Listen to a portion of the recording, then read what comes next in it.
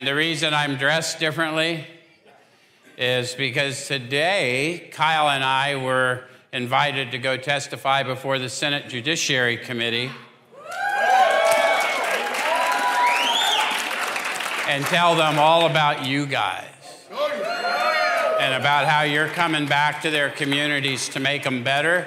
And our only ask of them was to please let us send a van for you or multiple vans and come visit our people in our community and let us show you that change is not only possible, it's inevitable.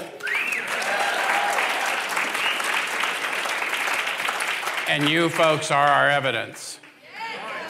And the only thing we added to everything that ever was dignity.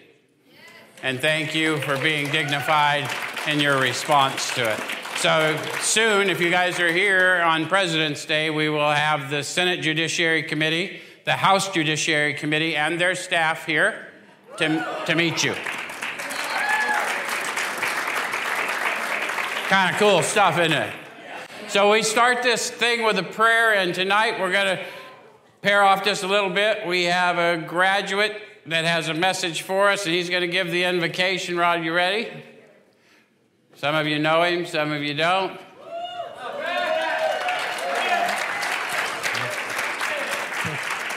Come up here because you can't get in the camera until you're up here. Is it on?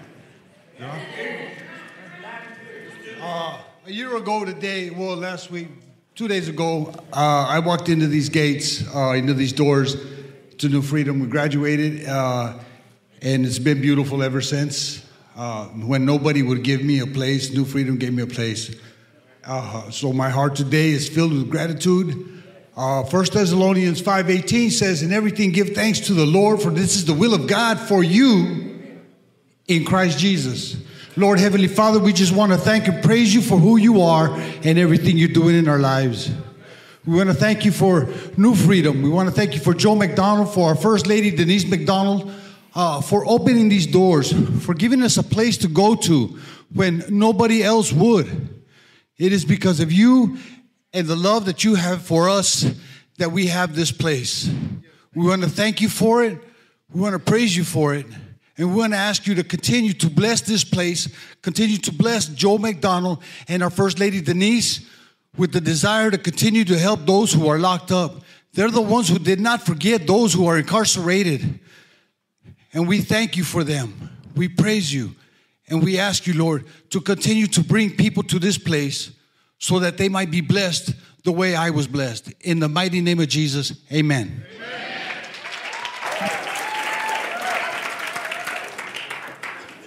Thank you, Rodney.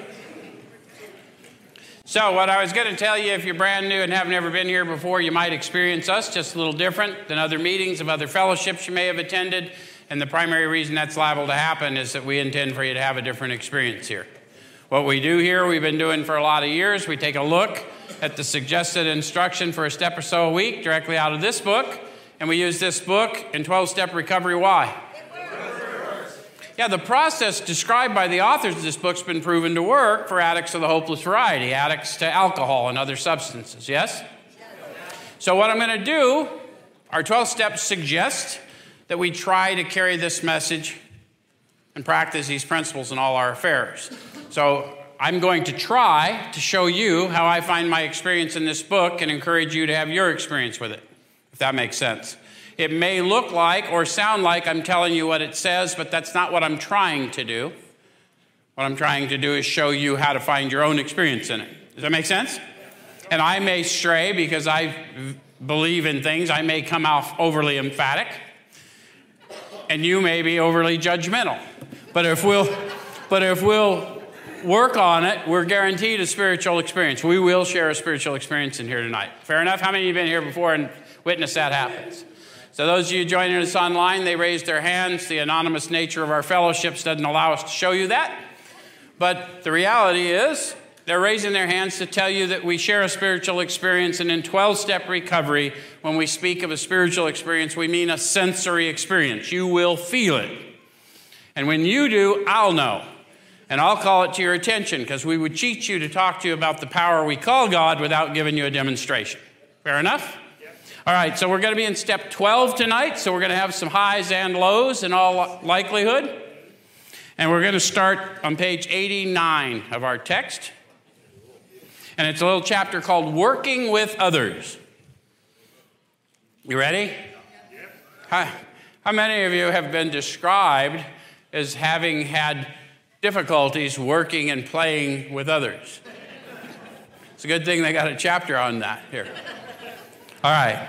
So they start off with some promises and conditions. Let's see if we can catch up with them. It says, practical experience shows that nothing will so much ensure immunity from drinking as intensive work with other alcoholics. It works when other activities fail. So did you catch some promises in there? Other activities will fail. Oh, what a downer he is. Nonetheless, a promise, though. What about the insurance? Practical experience shows that nothing so much ensures immunity as intensive work with others. By the way, the entire model of this facility is based on this fact. The fact that people with similar experiences can win the confidence of another simply by sharing their experience is not only a theory, it's a proven fact, and that's how we run the whole place. 80% of our people here have lived experience in addiction and incarceration or incarceration. Does that make sense? So, and to Sean's point, other activities will fail. So if you think that you can will your way through it or you can cut short the service aspect, the likelihood is, in their estimation, that's not true. So we like to dispel you of that notion, maybe avert some suffering. Until I started thinking of others, I did not get free.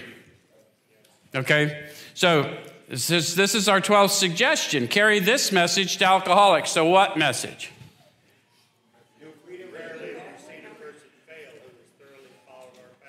Yeah, Sean's speaking about the hope, but there's no wrong message other than my awakening as the result of the steps, right?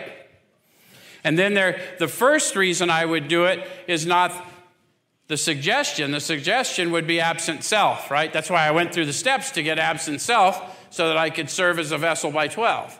So the first reason, the selfish reason we do it, is because it provides immunity.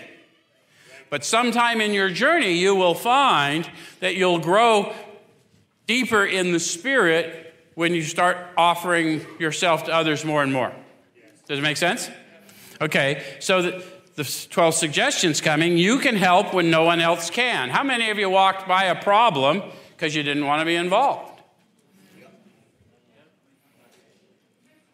So in your new life, you may be the only one that can be involved. So we're going to shed that old life. Does it make sense? And then it says you can secure their confidence when others fail.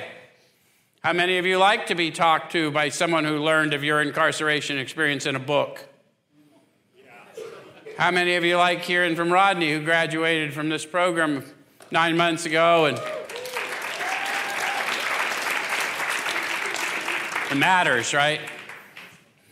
So remember, they're very ill. Life will take on new meaning. To watch people recover, to see them help others, to watch loneliness vanish, to see a fellowship grow up about you, to have a host of friends. This is an experience you must not miss. How many of you realize that seeing a fellowship grow up about you, having a host of friends, is a full-bodied experience and not just something you see? Right? Have you noticed when you're with your people, you just feel safer? That's that vital sixth sense coming up in you. Okay? So he said, we know you'll not want to miss it. Frequent contact with newcomers and with each other is the bright spot of our lives. Notice how they said newcomers and with others? Why is frequent contact with newcomers a bright spot in our life? I've got to serve. I'm integrally linked, right? Okay. So then it says, perhaps you're not acquainted with any drinkers who want to recover. Think that's true in Phoenix, Arizona today? Think a little deeper. How many of you have been surprised at some of the places you meet people who do not want to recover? You ever been like Sean to an AA meeting and met people who don't want to recover? Have you been someone at a meeting who didn't want to recover? So sitting in a pond don't make you a duck. Sitting in a meeting doesn't make you a recovered alcoholic. Okay, so you can easily find some by asking a few doctors, ministers, priests, or hospitals. They'll be only too glad to assist you. Don't start off as an evangelist or a reformer. Why did they suggest that? Because they tried it and it pissed people off. Any of you had that experience? What do they mean by an evangelist? Yeah. Well, that'd be the reformer, right? Talking about the evils of alcohol. Unfortunately, a lot of prejudice exists. You'll be handicapped if you arouse it. So they learned it through experience, to Sean's point. So we're all going to do it. We're all going to start off as evangelists or reformers. But we'll grow in the Spirit if we really want to serve. Ministers and doctors are competent, and you can learn much from them if you wish, but it happens that because of your own drinking experience, you can be uniquely useful to other alcoholics. Now, don't get it twisted. They use the word can for a reason. Your drinking experience alone isn't what makes you useful. It's the obvious demonstration that you no longer suffer from that malady, and you know the place where they are, that makes you uniquely useful. In other words, until your redemption is evident, this ain't a place to tell war stories. This is a place to tell redemption stories. Make sense? Okay. So cooperate, never criticize. To be helpful is our only aim. When you discover a prospect for Alcoholics Anonymous, find out all you can about him. How do we do that? Listen to him. Yeah, it's important that they be heard. When people are heard, they felt seen.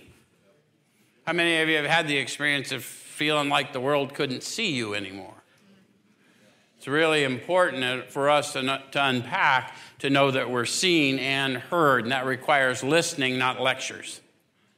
Make sense? Okay. So it says if he does not want to stop drinking, don't waste time trying to persuade him. Who's the persuader? Alcohol, cocaine, methamphetamine, heroin, fentanyl, much more persuasive powers than you or me. How many of you had to be persuaded to recovery when you finally were ready for recovery? No, we were tore up from the floor up. We crawled in, said, just tell me anything. Right? Okay. All right, so it says you don't want to try and persuade them because you may spoil a later opportunity. How many of you got your opinion of recovery tainted by people trying to tell you what you needed to do? So you don't want to be that guy, right? Be the guy that you wish you would have approached you when you get the chance. Don't replicate the bad experiences you've had. Does it make sense? That's why we got a power greater than us, so we can see what's up. All right, so this advice is given for his family. Also, they should be patient, realizing they're dealing with a sick person. And then I'm going to jump from there because we often don't work with the families right away, but we do encounter people in meetings and things of that nature at first. So I want to talk about that experience if you want to from their experience. Is that all right?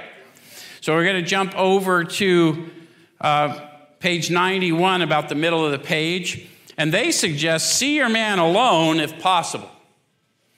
So if you meet him in a meeting hall, how many of you have had a spiritual awakening as a result of the steps and endeavors to work with others? A bunch of you.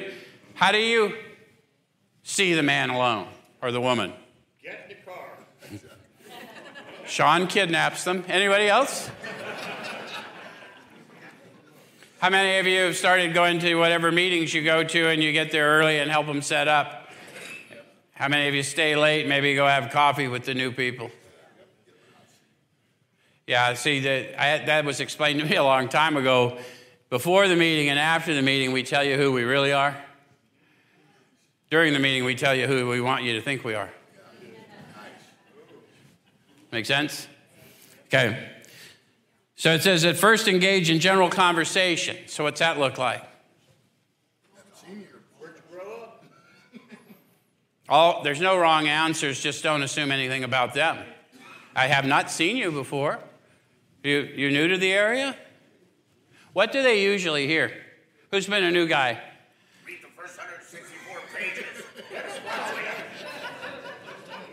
So you'll instantly be set apart, which you're called to be, right?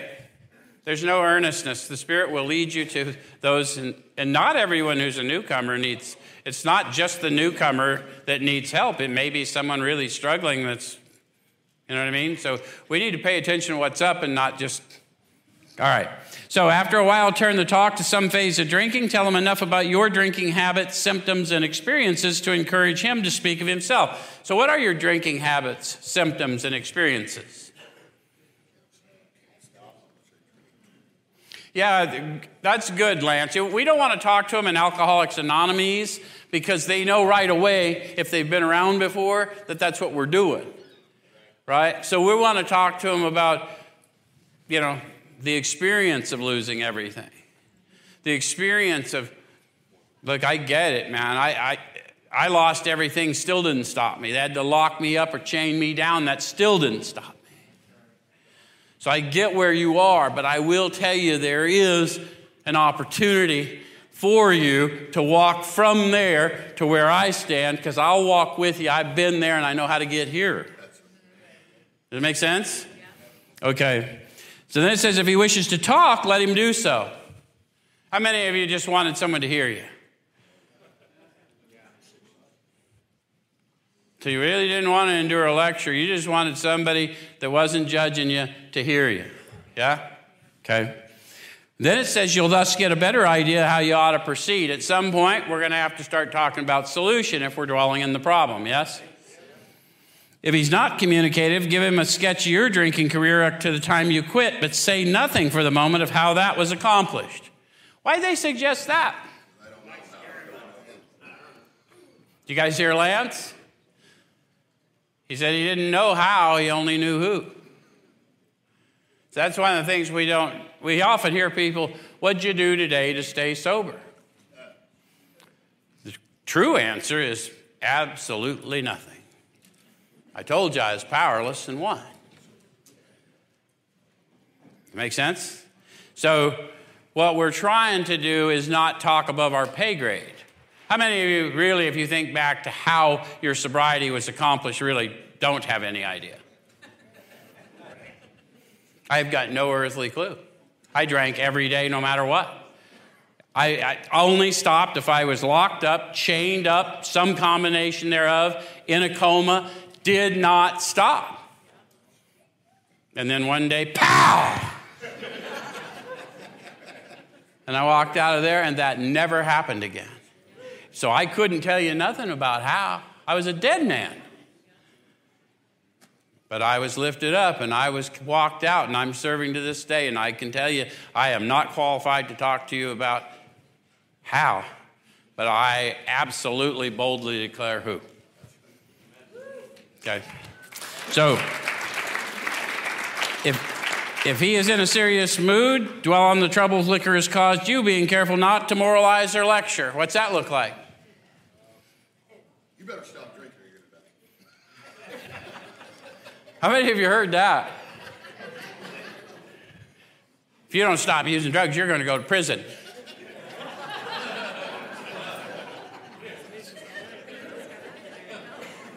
Did it help? Look at who I'm talking to. So the idea is we're not here to moralize or lecture because it doesn't work, right? They talked about it in the 5, 6, and 7 instruction. They said, we are people as a class who have spent thousands of dollars for informed medical opinions, lied to get those opinions, and then ignored the results of those opinions. So it's not moralizing and lecturing and reasoning doesn't work with me because I have an unsound mind in my addiction. See, my problem isn't with heroin. My problem is with your attitude about my heroin use.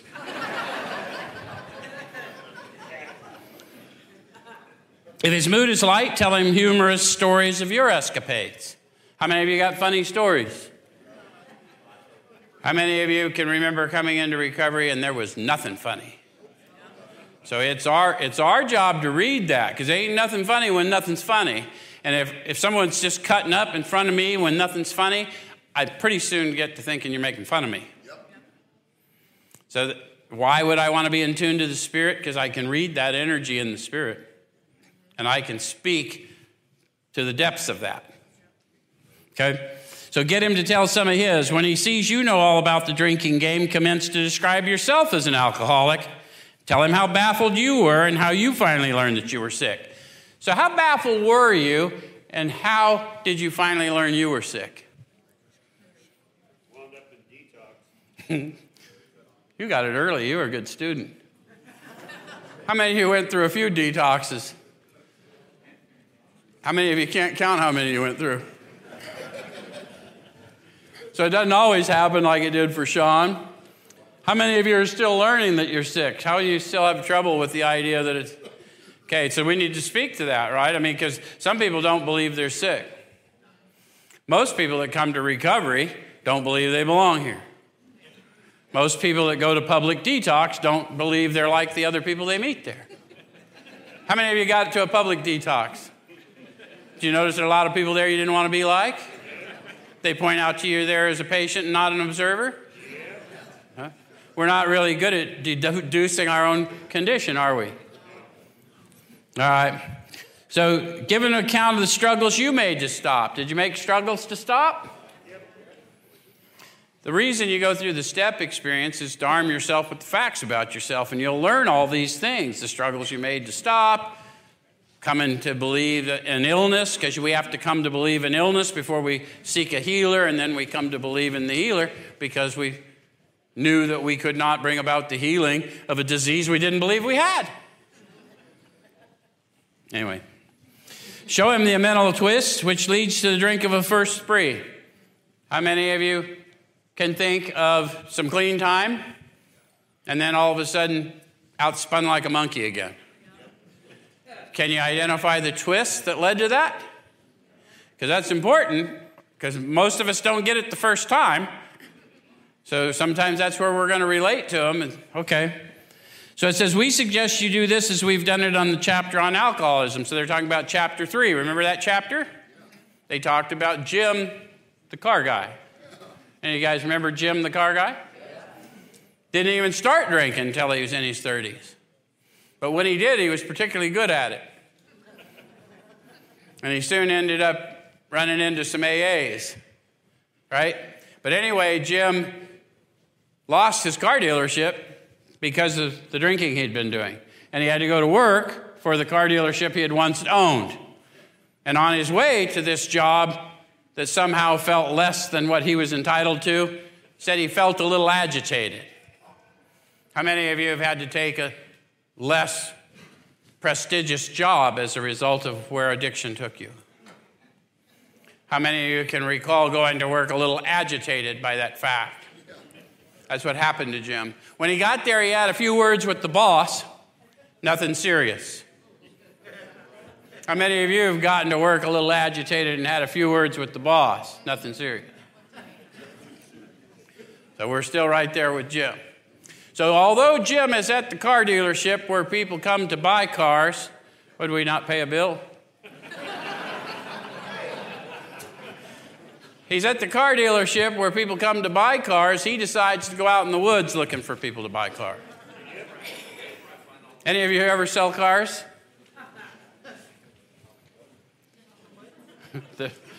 You understand the mentality. So on his way out to these woods where people who buy cars but don't come to dealerships hang out, see how he's losing just a little at every step? He passes a roadside place where he's eaten many times. They have a bar, but no worries, I don't pick up no matter what. So he walks into this bar and he orders a sandwich and a glass of milk, and then eats the sandwich, drinks the milk, and then the thought came to him, you know, I could add a shot of whiskey and it wouldn't hurt me on a full stomach. So he ordered another glass of milk, a shot of whiskey, and a sandwich. And apparently the experiment worked so well that he had another, and then another. And somewhere along the way, they quit talking about sandwiches and milk. So I'm thinking the another he has after a while is just the shot of whiskey. and then he ended up in the asylum again. Can any of you relate to that? Even if you weren't a drinker, any of you go to the dope house, show the fellows how good you're doing? So we're not that far away from old Jim, the car guy, right? All right. So it says he will match your mental inconsistencies with some of his own. Did any of you relate to me? Congratulations, you just caught alcoholism. Good thing we're in the solution. So it says if you're satisfied that he's a real alcoholic, begin to dwell on the hopeless feature of the malady. What is the hopeless feature of the malady? How many of you had a sincere desire to stop? How many of you were stopped? Didn't want to start again? Thought you overreacted?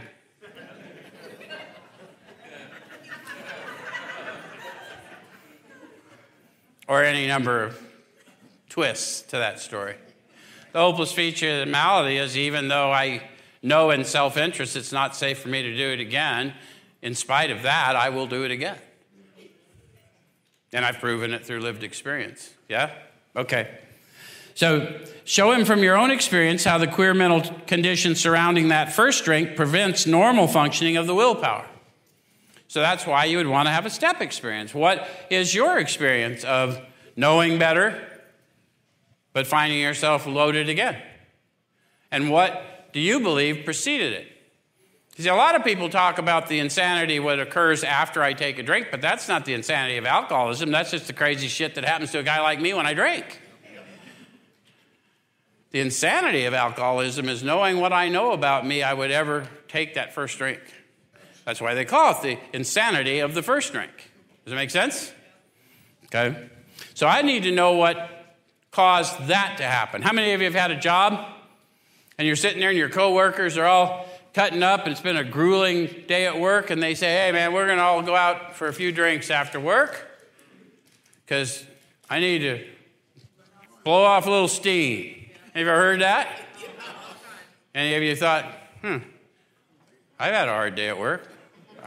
I'd like to blow off a little steam. Any of you ever have a similar experience to that? Why can't I go out blow off a little steam? You ever ask yourself that question? Any of you go and find out? I can tell you what happened to me when I did. The reason they can do it is they're going to come back to work tomorrow and I'm going to go live under a bush.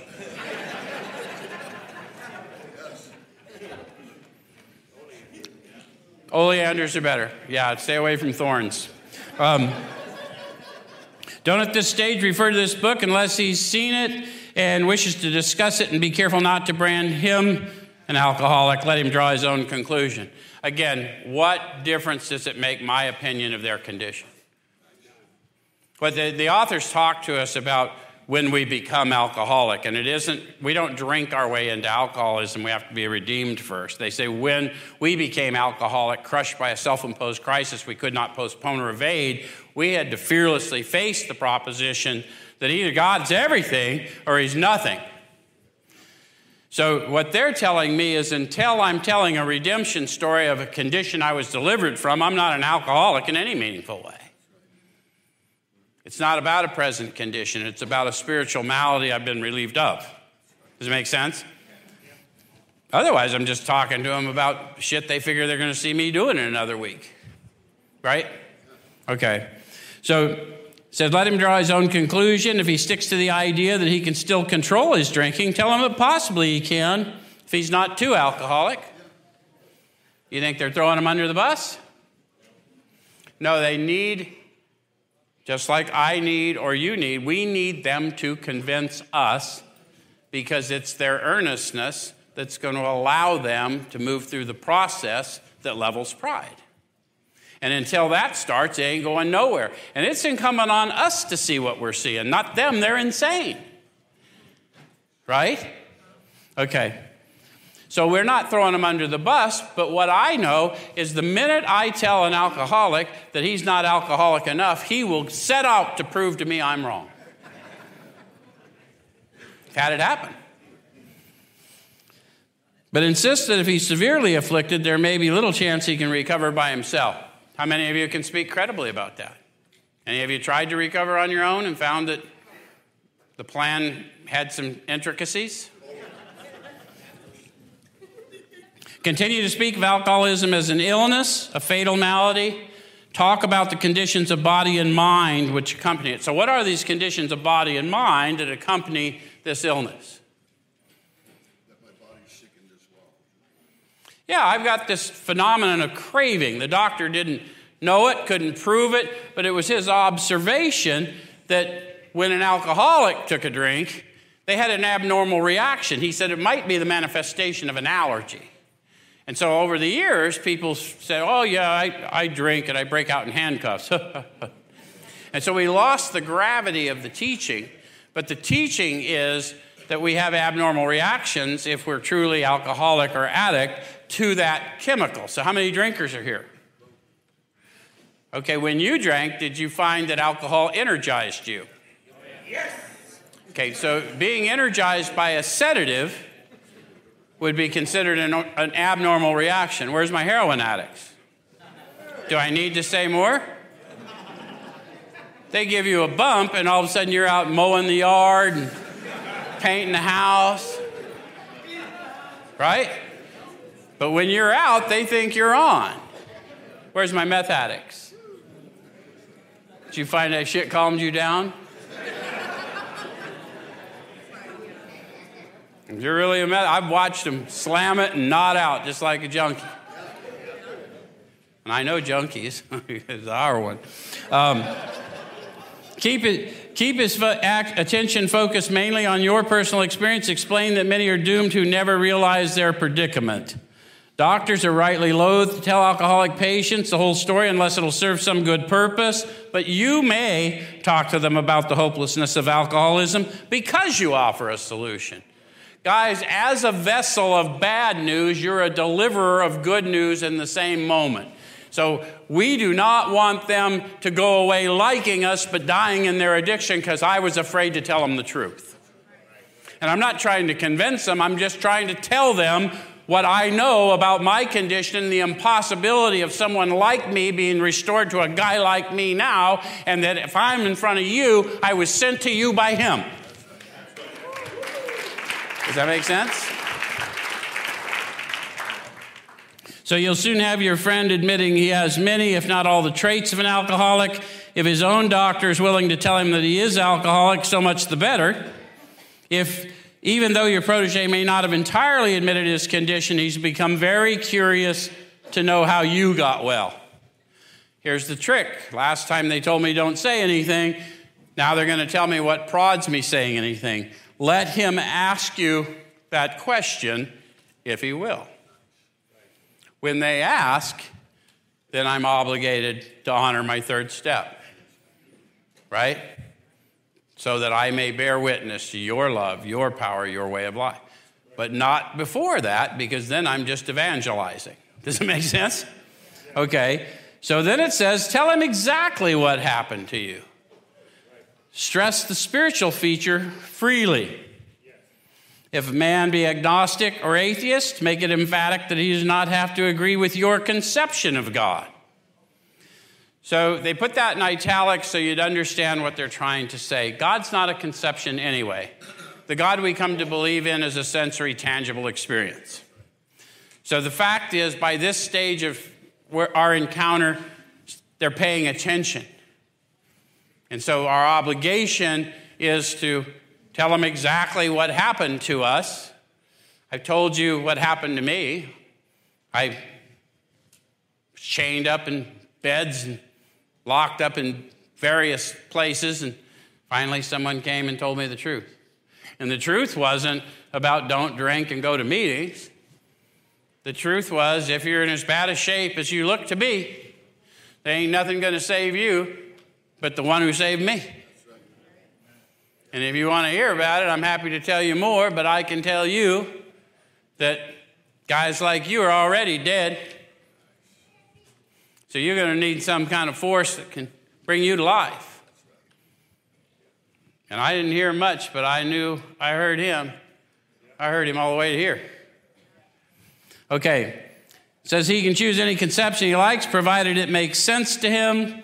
The main thing that he be willing to believe in a power greater than himself and that he lived by spiritual principles. People make more of that than they should, and they say silly things. It needs to make sense to you, so it's not a doorknob or a light bulb. They've already told you precisely where and how the power is found deep down inside every man, woman, and child. Expresses itself as power, peace, happiness, sense of direction. So it's none of those silly things we've heard over the years. It's none of those things.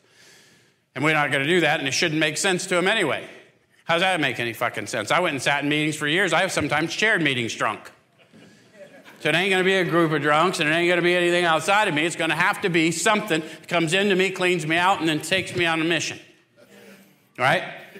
Okay. So it makes sense, and it's a power greater than me. And at this stage of our development, guys, if you don't believe in a power greater than you, what the hell are you doing in a recovery meeting?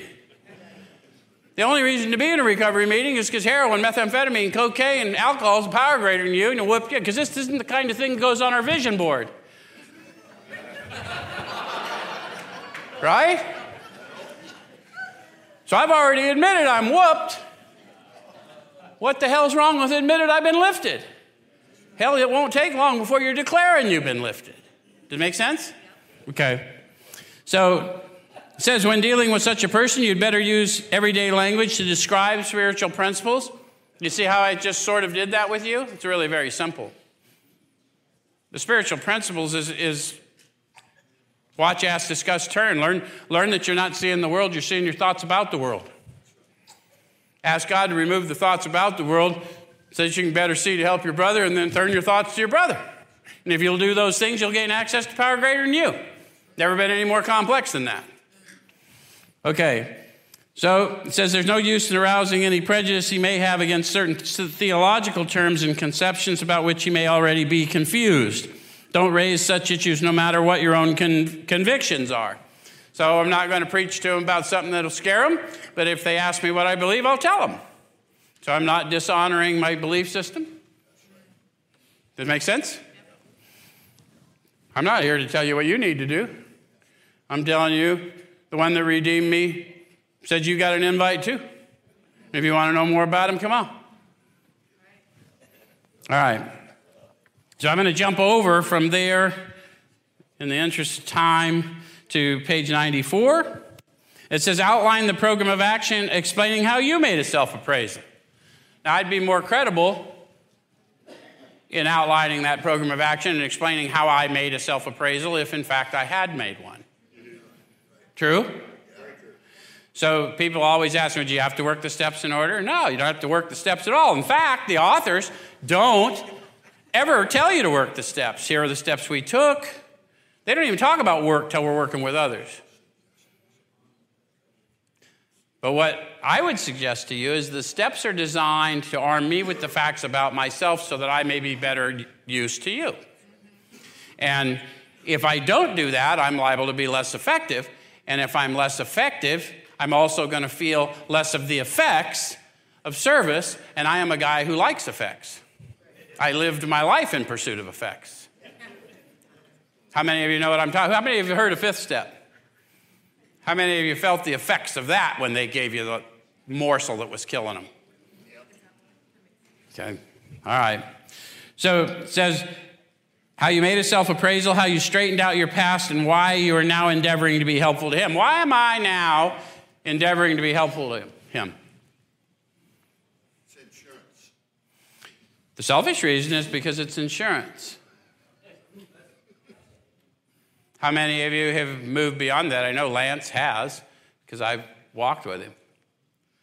But how many of you now do it because your attitude and outlook has shifted so much that there is no more important thing than offering redemption to anyone that God puts in front of you? And once we learn that, we know that whatever, I wouldn't have been shown this person if a way wasn't made. So it's important for him to realize that your attempt to pass this on to him plays a vital part in your own recovery. Guys, if I don't continue to advocate for you until my last dying breath, I'm not honoring my third step decision. So the truth of it is the cleaning up of the past didn't happen in 9, it happens in 12. 9 just got me fit enough to do 12. Does Does it make sense? So the steps aren't what you should be doing. The steps are if what I am doing them, it won't matter to me what you're doing. And so I can serve in non-judgment. And I can't help someone I'm judging. Does it make sense? Okay. All right. So actually, he may be helping you more than you're helping him. How many of you have learned that lesson? Sometimes you hear it and you think, oh, nonsense. But the reality is, if we're in tune, we're guaranteed a spiritual awakening as the result of these steps. And every time we encounter another human being and offer our hand, no matter what they do, we're guaranteed the same awakening. And the depths of our spiritual walk will grow stronger. I was having this conversation with Marvin earlier. He said, we give it away to keep it. And I said, let me tell you a little secret. If you've been doing this a minute, that's what you say on the selfish side. We give it away to get it.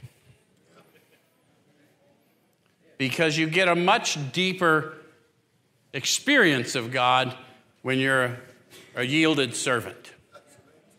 That make sense? So the more you serve, the more you'll be filled with wisdom and understanding.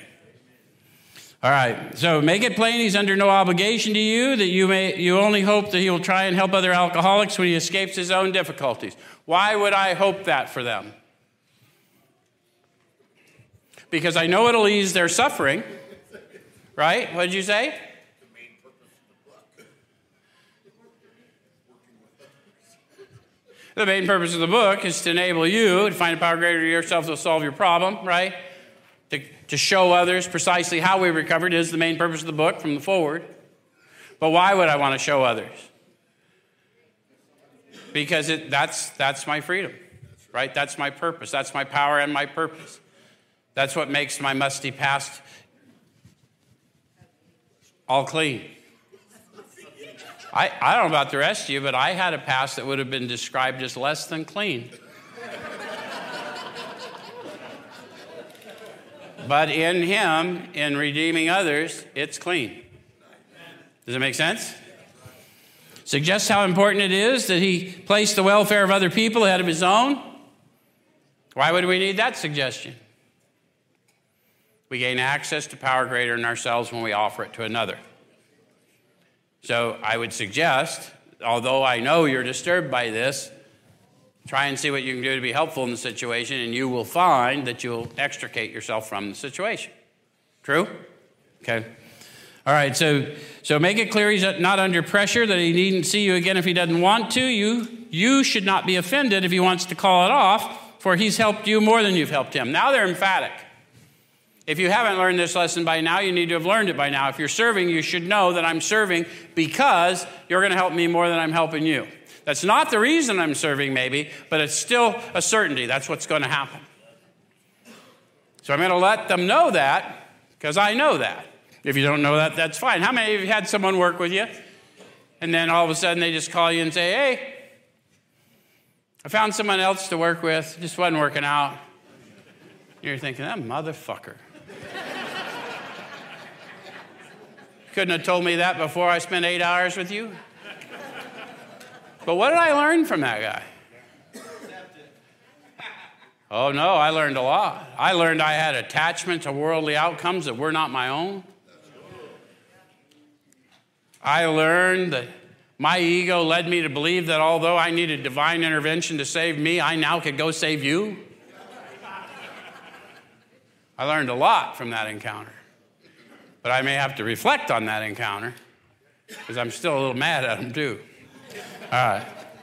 So then it says, if your talk has been sane, quiet, and full of human understanding, you've perhaps made a friend. Perhaps you've disturbed him about the question of alcoholism. This is all to the good. The more hopeless he feels, the better. He'll be more likely to follow your suggestions. How many of you noticed that when you really were pretty sure it was never going to get better was the first time you actually heard what was being suggested? I don't know how many people I know that have gone and acquired some time, and they just, no matter when you interact with them, they're quoting this book. Yeah, I'll go to page 86. And I'm like, okay, Charlie, here's what I would suggest to you. When you are sure that all that knowledge has availed you nothing, put the book down, and do what the fuck it says.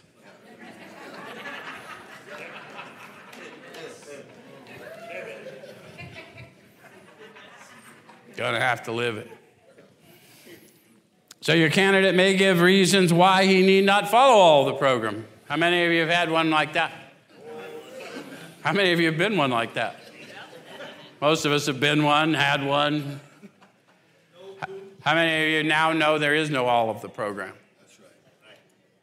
It's a manner of living. As long as you're breathing, you're supposed to be using that breath to advocate for your brother or sister. If you're not doing all the program. Make sense? Okay. He may rebel at the thought of a drastic house cleaning, which requires discussion with other people. How many of you rebelled at such a thing? I ain't telling that to anyone. I'll take that to the grave. I said that to the cat that intercepted me.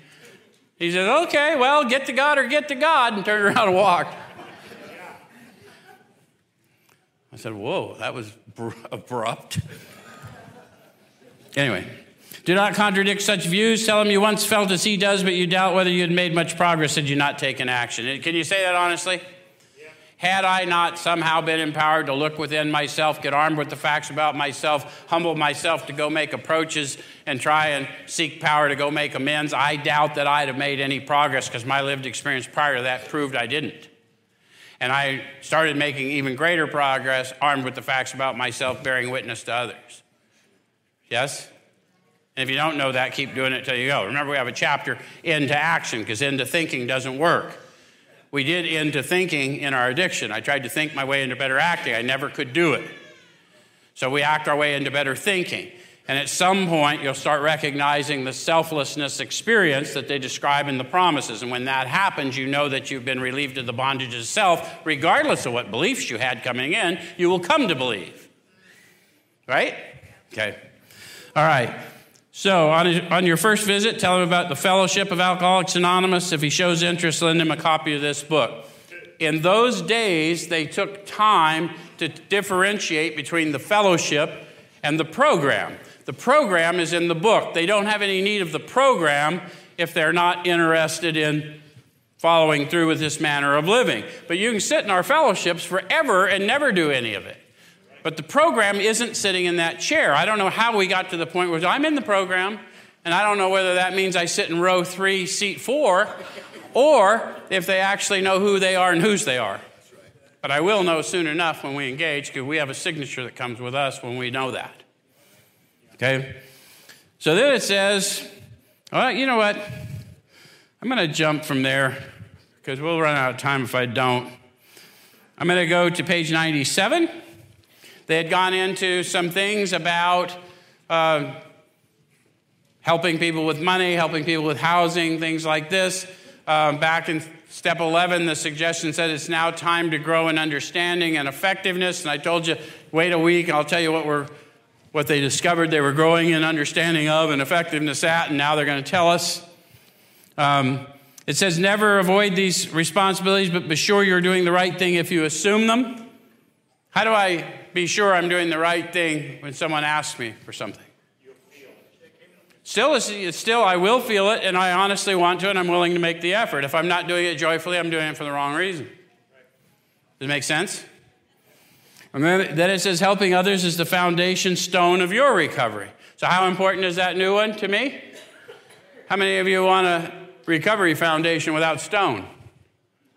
None of us, right?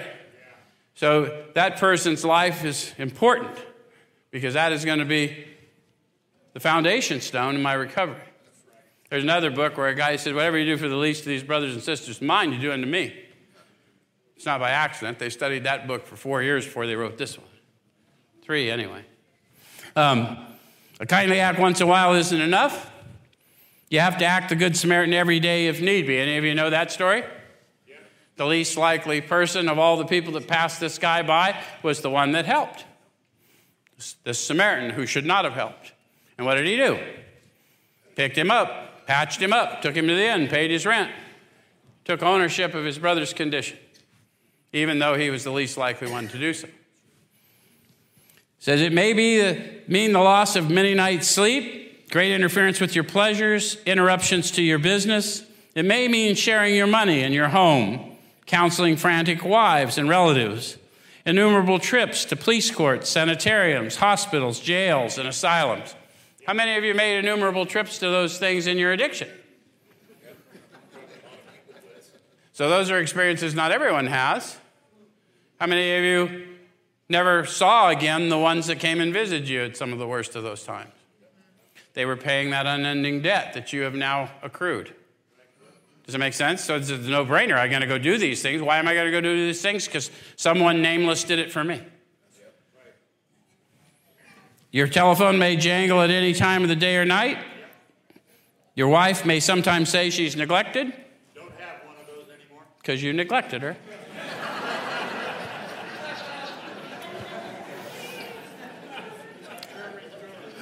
A drunk may smash the furniture in your home or burn a mattress. You may have to fight with him if he's violent. Sometimes you'll have to call a doctor and administer sedatives under his direction. How many of you have had to take someone to public detox? How many of you administered sedatives to him on the way down? We may or may not have called a doctor. You guys that don't get the joke, if you got to take somebody down there that's spun on meth or something, they're not going to admit them. So you're going to have to pour some liquor down their neck so we can get their blood alcohol up high enough so they can get admitted. Anyway. Most doctors probably won't give you that, but the great physician lives in you. So another time you may have to send for police or an ambulance. Occasionally you'll have to meet such conditions. What conditions? Countless trips to police courts, sanitariums. So I was told when I went through the steps that these were the 12-step promises. I've come to learn that what they really are is my job description. Remember they told me I had a new employer in 3. Being all-powerful, he provided what I needed. If I kept close to him and performed his work well, this is my new job description. Kind of cool to get precise instructions, yeah? All right. So it says we seldom allow an alcoholic to live in our homes for a long time. It's not good for him and sometimes creates serious complications in the family. I'm going to jump over past that. I warned you that was coming. On page 98, in the middle of the page, it says it's not the matter of giving that's in question, but when and how to give. That's what I'm growing in understanding and effectiveness of. I'm going to give to everyone who asks, but I'm not necessarily going to give what they ask. Does that make sense? Because I'm informed in the Spirit, not the world, if I'm awakened in the Spirit. Does that make sense? Okay? So that's what in 11, why am I in prayer and meditation all day as I go along? Because I need guidance in the Spirit of when and how. How many of you have known to stop and give when no one asked? And the giving wasn't necessarily monetary. It was just showing some respect to someone so forlorn that they just needed to know they were seen, right? Okay. So that often makes the difference between failure and success. The minute we put our work on a service plane, the alcoholic commences to rely upon our assistance rather than upon God. He clamors for this or that, claiming he cannot master alcohol until his material needs are cared for. Is that true? The authors are emphatic. Nonsense. And we always want to check with everybody. How many of you used or drank when you had no money? How many of you used and drank when you had money? So the lack thereof, or plenty, didn't seem to affect that, did it? So it's never about material needs for us addicts, right? Okay. So I'm going to go from there to the next paragraph. It says, burn the idea into the consciousness of every man that he can get well regardless of anyone. The only condition is that he trust in God and clean house. To burn an idea into your consciousness will require power greater than me. I'm not a shy speaker. I'm even considered to be a relatively accomplished speaker in some circles. But no matter what I am as a speaker, that will not burn into your consciousness. But what will burn into your consciousness is the Spirit flowing through me. So informed in the Spirit when I let you know, as you sit in here, that you can get well regardless of anything. The only requirement is that you trust God, clean house, and help others, which is what we told you in prison if you're one of ours, right? Pretty much. That's what the letter said. What are you doing to help others, right? Show us what you're doing on the yard. We'll tell you what your chances are out here. Okay. All right. Now I'm going to go from there to, because we're going to run out of time, I'm going to go to page 100, because this is a good place to end from. So the first paragraph there says, both you and the new man must walk day by day in the path of spiritual progress. If you persist, remarkable things will happen. A lot of people over the years have read that, and I've heard them translate it, that you've always got to have one in the steps. You always got to have a new guy. And I think those are valuable suggestions, but that's not what they're talking about. Because by this time I am awakened to the new man within me. And I got to walk with that new man within me, because I still think like Joe, but when I'm in contact consciously, I act more like him.